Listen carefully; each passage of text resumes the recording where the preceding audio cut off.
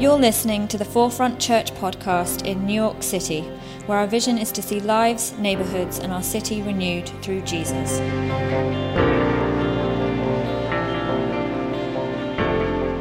I was first diagnosed in February of last year. Just finding out that you have, cancer at 32 is hard anyways. When I started calling some people and telling them about it, some of the things that were said made me more disappointed at a time when I was already vulnerable. And so I decided at that time to stop telling people. I actually started treatment that same day because I was diagnosed with stage 4. I would spend about 6 hours getting the chemo. It was a lot of visits. And so I ended up going to a few of those visits alone, which is a hard thing. Jen, she made a point to come and spend time with me on some of those visits. To be honest, I don't remember the conversations we had, but I know there was a lot of talking. I don't know what I was talking about. She probably did most of the talking. I think about that all the time because I think about going to some of those visits alone. That was really hard. And so having her there was good. The thing about this community for me is that they've just been there for me. I had been going to the church for a long time when I got sick, but the level to which they were there for me made me feel like I'd been going to the church for ages. There was a point where I was just living like hour to hour, and I was just like, let me just make it through this hour, let me make it through the next hour. I remember telling Ben one day that I was feeling like a feather, because I just had no strength of my own. And he said to me, well, a feather is also really strong.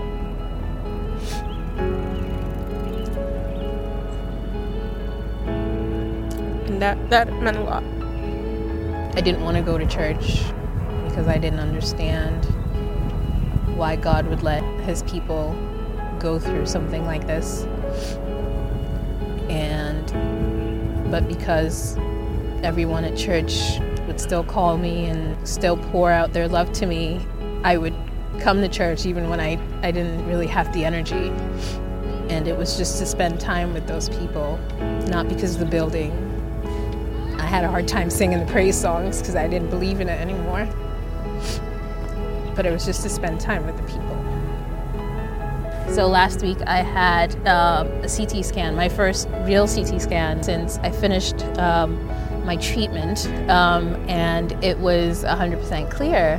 So I am in 100% remission now. It literally feels like a miracle. There might be some suffering that we're going to encounter, and it's just for us to stay strong through it and try and believe and surround ourselves with people that love us, that we're gonna hopefully get through it, or whatever the outcome is, at least we're surrounded with people that love us. And in the meantime, just live our lives so we have no regrets. Hi guys, I'm Jen Fisher. I'm the associate pastor here at Forefront Brooklyn. Around this time last year, I was still learning how to be a pastor. I had just been promoted into this strange role that I never imagined I'd find myself in. And last winter was the first few months of learning this, because I'm always learning it. But it felt like a pretty intense season of life at that time. And I know some of you guys have heard parts or all of my story before, but since we're in this season called Together in This, and we're sharing these incredible stories of how Forefront has impacted the lives of people in our community, I wanted to reshare with you a little bit of my story and how I got to this point this morning. And it actually overlaps with Mina's story, as you can see a little bit too. So for me, I found this church back in 2007, just 2 weeks after I moved here from Illinois to pursue a career in theater. And as I think back to those first couple of years in New York, in my early 20s, with all the chaos and the highs and lows of life in your early 20s, especially in New York, I think about how Forefront was this consistent place of solace and peace, and honestly, just perspective that it gave me sitting in that community on Sunday mornings. And in 2011, after being kind of loosely plugged into the community, I was just returning to Brooklyn from a theater contract position out in California. And at that point in my life, I realized that my time in theater was coming to an end, that I didn't have the passion for it that I once did, that my priorities and my values were shifting, and I didn't have the love for the industry that I once loved so much like I used to. I was looking for something with more meaning in it for me, but I had no idea what that was yet. And I had been through kind of a rough season. I had had this break from the city, right? And I'd been through a breakup with a boy. And I'd done some traveling, and I had a pretty great season of therapy under my belt. And all of this was just sort of the perfect storm of challenging life experiences to push me into this new place spiritually. And so when I got back to New York, and Forefront Manhattan announced that they had hired this new guy to start a church in Brooklyn, they asked if there were people who wanted to be a part of the launch team and volunteer to help him and his family start that church. And so I raised my hand and said that, yeah, I wanted to be a part of it. I knew Brooklyn was where I wanted to be. And so I met Jonathan, who was going to be the lead pastor of this Brooklyn church, in Madison Square Park one rainy day for that awkward pastor and new person conversation that we've had with some of you guys over the years, right? So awkward. Yeah. And but I told him all about kind of this experience that I had been through and how I knew where I was in my growth and how I had learned to forgive and how I'd learned to reevaluate my priorities, and that community especially was something that was really important to me. And he told me about a friend of his that he had just recently met in Brooklyn when he moved there, and that he shared this kind of same value of community and kind of just living life together. And this friend of his showed up at their place one night when the gas was out on his stove because he just wanted to make mashed potatoes. And that was just kind of this example of what it looks like to just live life together, right? To show up at each other's homes, like family. And I thought for myself, like, yeah, I should meet this guy. It sounds like we're on the same page. Well, little did I know, much like John's story here, there's a little theme today. When I would meet this guy a couple of months later at the first ever Forefront Brooklyn Christmas party at Jonathan and Juby's tiny little apartment, it's the first night I met Juby too, that he and I would hit it off in more ways than just that. And 2 years later, we were married.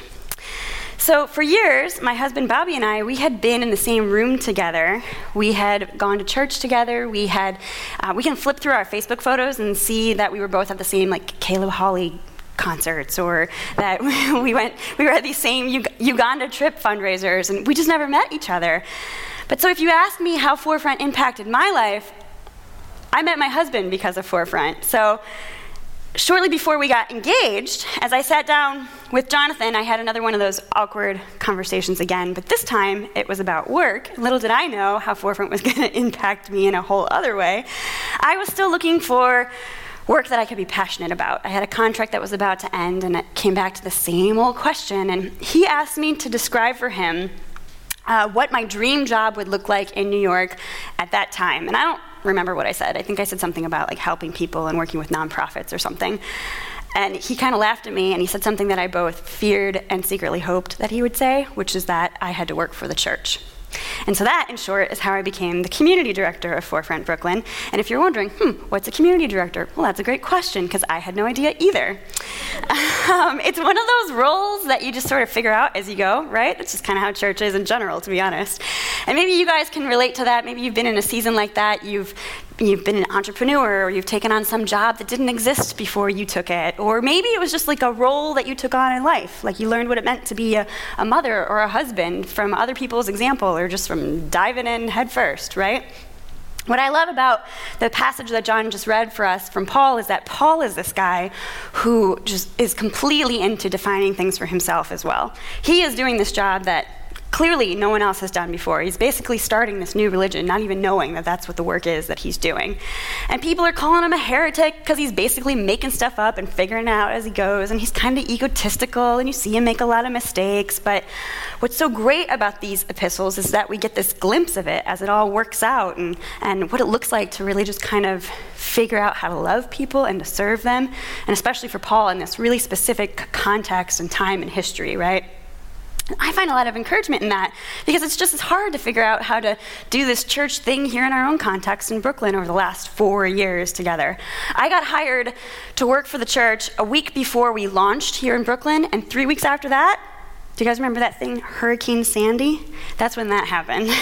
And so my job went from setting up signs on Sundays to mobilizing volunteers and partnering with nonprofits and giving out thousands of dollars to people who needed help. And it was really incredible, but that was just the start. From there, it's only grown. And when Jonathan was promoted to the role of senior pastor of both Forefront Brooklyn and Forefront Manhattan, which is where he is today with our Forefront Manhattan family, I was then promoted to the role of associate pastor, and a whole new journey began.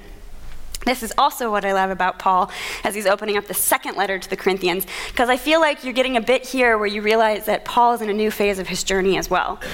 We see him doing the practical stuff, right? He's making arrangements for a gift for the struggling churches in Jerusalem, which we talked about a couple weeks ago. We see him defending himself, trying to have these complicated interpersonal conversations, like we talked about last week.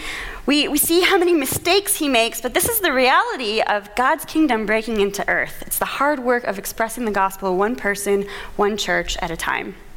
And the single theme that we see running through all this, we get to see a glimpse of Paul's heart in it all. And I think what he's writing to himself here, just as much as to the churches, is that God will comfort us in all of our troubles, big or small. And we will and should offer that same comfort to each other.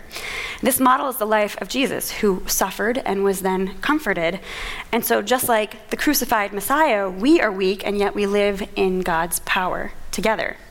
And this is the gospel message. So when Paul is opening up this letter here, he's turning this gospel message, this lens that he takes to view all suffering in the world, his own personal suffering and then his communal suffering as well, and he interprets it through this prayer of thanksgiving. So let's read it one more time. Blessed be the God and Father of our Lord Jesus Christ, the Father of mercies and God of all comfort, who comforts us in all our affliction, so that we may be able to comfort those who are in any affliction with the comfort with which we ourselves are comforted by God. For as we share abundantly in Christ's sufferings, so through Christ we share abundantly in comfort too. If we are afflicted, it is for your comfort and salvation. And if we are comforted, it is for your comfort, which you experience when you patiently endure the same sufferings that we suffer. Our hope for you is unshaken, for we know that as you share in our sufferings, you will also share in our comfort. I think it's not hard to figure out what the theme is of that passage. I stumbled over the word comfort, I think 10 times in just 5 verses. And it's not really a word that clicked with me right away when I read it. Comfort, I don't know. Why did Paul choose that word, not console or empathize? Why did he not use different words as he went through it? But I think as you get to know Paul a little bit better and you realize what his definition is of the word comfort, you start to understand that it makes a whole lot of sense. Because for Paul, comfort isn't just this word that means you take someone from a place of suffering back into a place of neutral. For him, it means something more like redemption or reconciliation. We see that for Paul, you go from a place of suffering to this place of new hope and new possibilities and new ways forward. That's what it really means. And Jesus, I think he often speaks about this in terms of forgiveness, whereas Paul, this guy who's really into defining things for himself, right? He's internalized this concept of forgiveness as something that looks more like redemption. Because for Paul, being forgiven by Jesus doesn't just mean that he was washed clean of his sins. It meant that he became this entirely new creation in Christ. This man of new hope, of new foundation, of new aspirations that fuel him to do this incredible work of spreading the gospel love that he's found through Jesus with others. But why, I wonder, is Paul so passionate about this idea of suffering and comfort at the beginning of this letter? I think there's a couple reasons for that. First, it's pretty clear that Paul's writing this after going through something pretty tough. He goes on into the next verses and he talks about this kind of hard period of suffering. We're not entirely sure what it is. I think some scholars think that maybe he's referring to some riots or stonings that he experienced in Asia, which, fair enough, that sounds awful. Some people think that maybe he faced some kind of illness that almost killed him because he said things like he felt a sentence of death within him. And when Mina describes for me what it felt like to be going through chemotherapy treatments, she talks about being a part of the world of the dead. Like she couldn't do the ordinary things in life because she was so exhausted.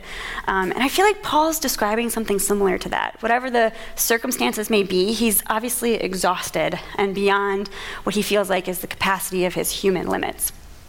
But in his suffering, we also see him referring over and over again to the comfort that he's found in Christ. And this, I can only believe, is fueled by this foundation he's built in his relationship with Christ through his own faith journey, this transformative experience that makes his identity in Christ this very real, very personal thing for him. And did you know it's actually kind of controversial for the Corinthians that Paul goes around calling himself an apostle? Because an apostle is supposed to be someone who actually knew the person of Jesus and walked with him.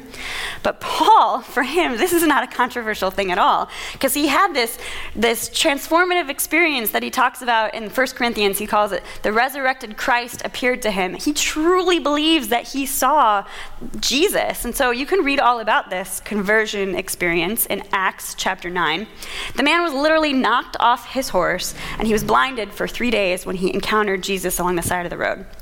And the result was that this guy, whose name used to be Saul, who was this great enemy of the faith and who would go around pursuing and persecuting Jews, he was now filled with the Holy Spirit, was baptized, was renamed Paul, got his vision back, took on this whole new identity, and became one of the most influential leaders in preaching and spreading the gospel to the world. That transformative, mystical experience that he had on the side of the road, this was a very real and tangible thing for Paul. And he spends his life making sense of it and helping others to make sense of it. And Christo, he calls it, and Christo, a phrase that Paul uses some 41 times throughout his letters. It's this idea of an organic unity of believing that God is present, that the resurrected Christ is present inside each one of us. The author N.T. Wright says, "We should not miss the sense throughout this letter that Paul's deep experience of pain and sorrow has led him to a new vision of God. And that vision, shaped by the Messiah, is a vision of light and love. Light enough to see how to move forward from tragedy to glory, love enough to know that one is held in the divine embrace, which will not only comfort in the present, but remain faithful and victorious into the future." I love that. So we read here at the beginning of 2 Corinthians, we are looking at Paul believing that what is true for the Messiah is also true for his people. That just as Christ died for our sins, he was buried, and on the third day he was resurrected, all in accordance with the scriptures, so too Jesus suffered and was comforted, and so too we suffer and we are comforted. Paul himself is this beautiful example of someone who's been comforted by Christ and then takes that and comforts others through it. Did you guys know that this church in Corinth is only this ragtag bunch of 40 people at the most?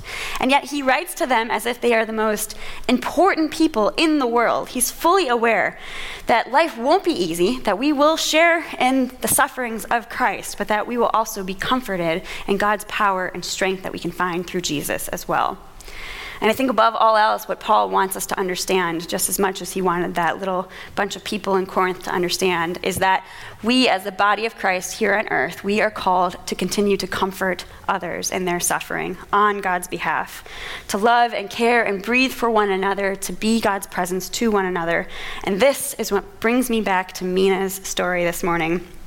Because in February of last year, I was knee-deep trying to figure out what it meant to be a pastor, what that was supposed to mean, what I should say, what I shouldn't, when I should listen, when I should speak. It was all very challenging in a lot of ways, and I realized quickly that I do things different than the men who were coaching me, and I didn't have any women mentors to help me figure out what different meant for me. And so during that week that I was planning to go visit or sit with Mina during chemotherapy, which was kind of looming over me, I remember it so clearly because it was still the all-time hardest week that I've ever had on staff. That week alone, I had, I think, 4 people come up to me with really hard stuff, like depression, abuse, a lover's quarrel, mental illness, and I was emotionally exhausted and in way over my head. I didn't know how to draw boundaries for myself or for others. And so throughout all of that, at the end of that week, I had in my head that I was going to go do this thing with this person who I barely knew and sit with her in probably the lowest point of her whole life. So I didn't want to take in my anxiety or my stress into that room with Mina. And so I'm being so vulnerable, it's embarrassing. But I called a friend that morning. I asked her to pray for me, and then I gave myself a little dance party. Taylor Swift's Shake It Out may have been played on repeat a couple of times. Just had to shake it out. Yep. And Mina says that she doesn't remember what we talked about the first time that I went to chemo with her, but I do, because I showed up with People magazines and cookies, and I didn't have any idea of what to say or what to do, but I figured that's what the girls did on Sex and the City when Samantha was going through chemo. So at the very least, we could unite under what Beyonce is wearing that week. I don't know. Yeah, right? I did, to be fair though, I did take a copy of Seeking God's Face, the prayer book that we use, because I knew that a pastor was supposed to do at least that much.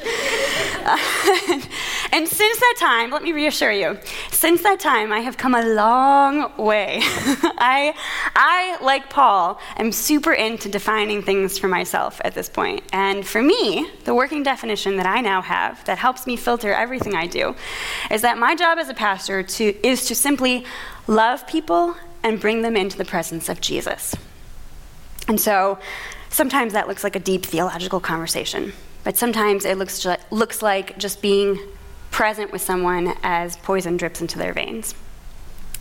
I think one of the many paradoxes of the Christian faith is that the grace of God is often most keenly experienced in what seems to be the worst of times, not the best of times. But as Paul teaches us, God gives comfort not just so that we might be comforted, so that we can experience inner peace and enlightenment, but so that we might become comforters for others.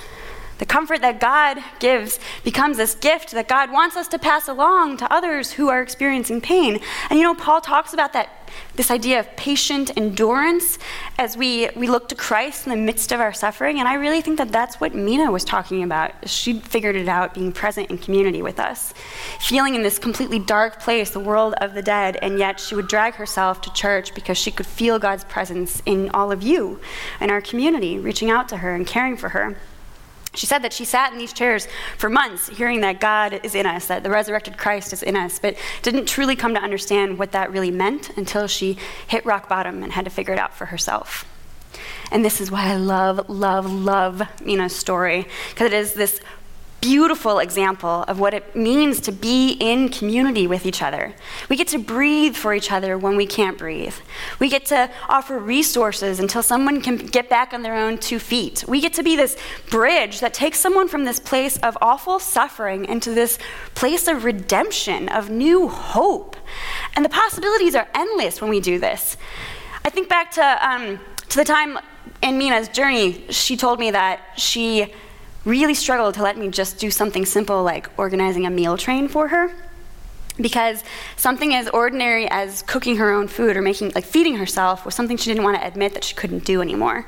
And so when she finally got vulnerable enough to let me do it, I was so grateful, because her small group, which she felt like she was barely a part of, but her small group, which was the Prospect Heights Park Slope group that was being led by Steve and Lindsay Breda at the time, they responded so generously. They organized not 1 or 2, but several meals for her, and they organized people with cars who drove all the way out to Long Island to drop off these meals. And it was this huge gesture to Mina that meant so much more than just being fed. Angela and Lorette talked about it last week in their video as well, how impactful it was when people showed up to feed them when Angela was in the hospital. We sometimes forget that these simple gestures, these simple acts of love that we do for each other can be so incredibly huge in spreading the gospel to each other and being God's presence to each other. It's this beautiful reminder that we all have the ability to pastor, that we are all called to be pastors, because every single one of us has the ability to love people and to bring them into the presence of Jesus. And for me, I think the best part of Mina's story is actually what you don't see in the video. It's the continuation of it all. Because just as Paul talks about, when we are comforted, we then learn to comfort others, and Mina has taken that and ran with it. And she went from not wanting to tell anybody in her life, people that, she's known her whole life, to suddenly, almost towards the end of chemo, she is posting about it on social media. And I'm like, what's going on, Mina? She found the strength at that point then to start reaching out to a support network. And not only that, but creating a support network for others. She started blogging about her experience of going through treatments. And she started this group on meetup.com called the Young Adults Cancer Collective, which she's still leading. It's this place for young people who are suffering from cancer to come together and have a space to be vulnerable and to feel supported and loved. And she didn't stop there, because now Mina is in this place of like realizing how much she loves authentic community and wanting to touch people and wanting to comfort people in all parts of their lives. And so she, towards the end of her chemo, at the end of her chemo actually, when she was in that horrible in-between place where she had to wait to find out if the treatments were gonna actually get rid of the cancer, she decided to do a little bit of traveling. At that point, she was ready to leave the world of the dead and come back to the world of the living. And so when she came back from traveling, she was feeling courageous and brave, and she decided to go camping one weekend all by herself, something she'd never done before. And as she lay there looking up at the stars, realizing that God was present all along, she looked around and saw that there were no other black people there. And for Mina, she thought, I want my people to experience what I have experienced, being out here amongst the outdoors, finding God in nature. And so she organizes now this group called the Black Outdoors and Adventures Group, again through Meetup. And I'm so excited because as a church, we get to come around people like Mina who are leading and creating community and pastoring people in whatever passion they have. And so we were able to give her the office space, the Forefront NYC office space a couple of weeks ago, so she could host a meet and greet for anyone who is interested in being a part of a supporting community to try courageous new things.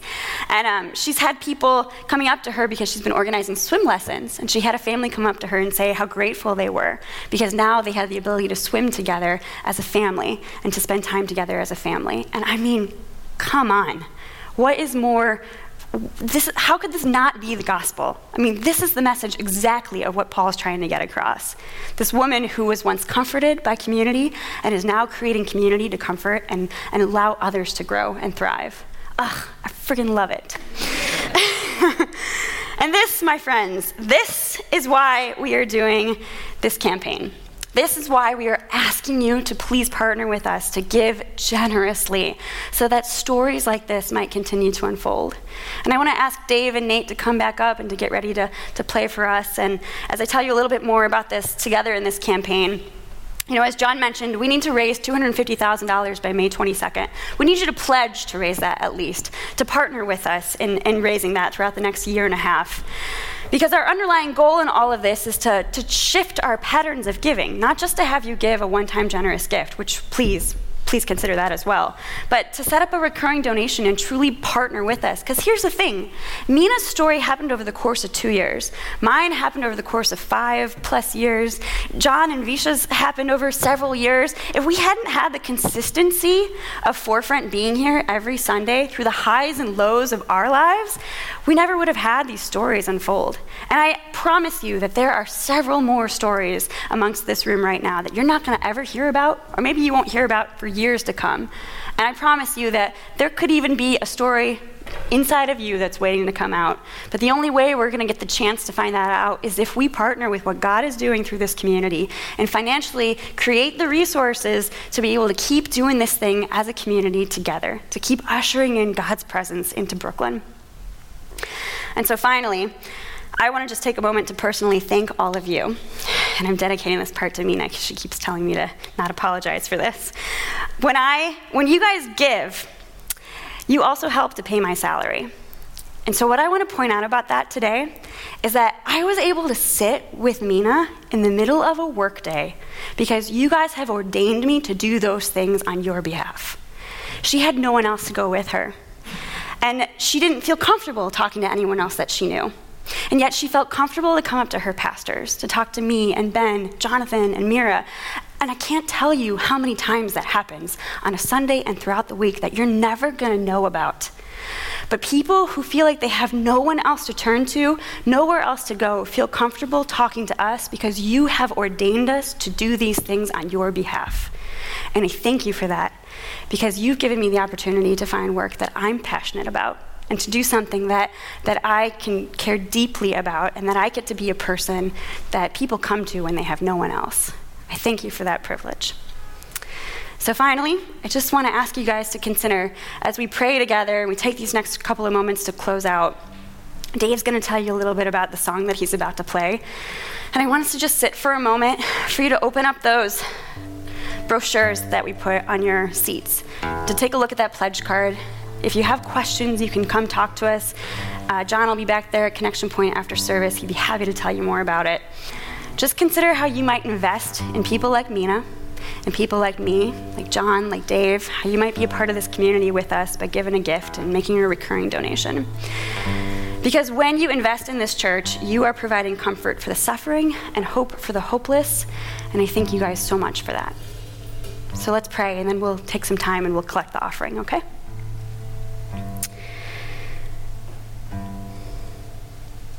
Father God, I thank you so much for this community.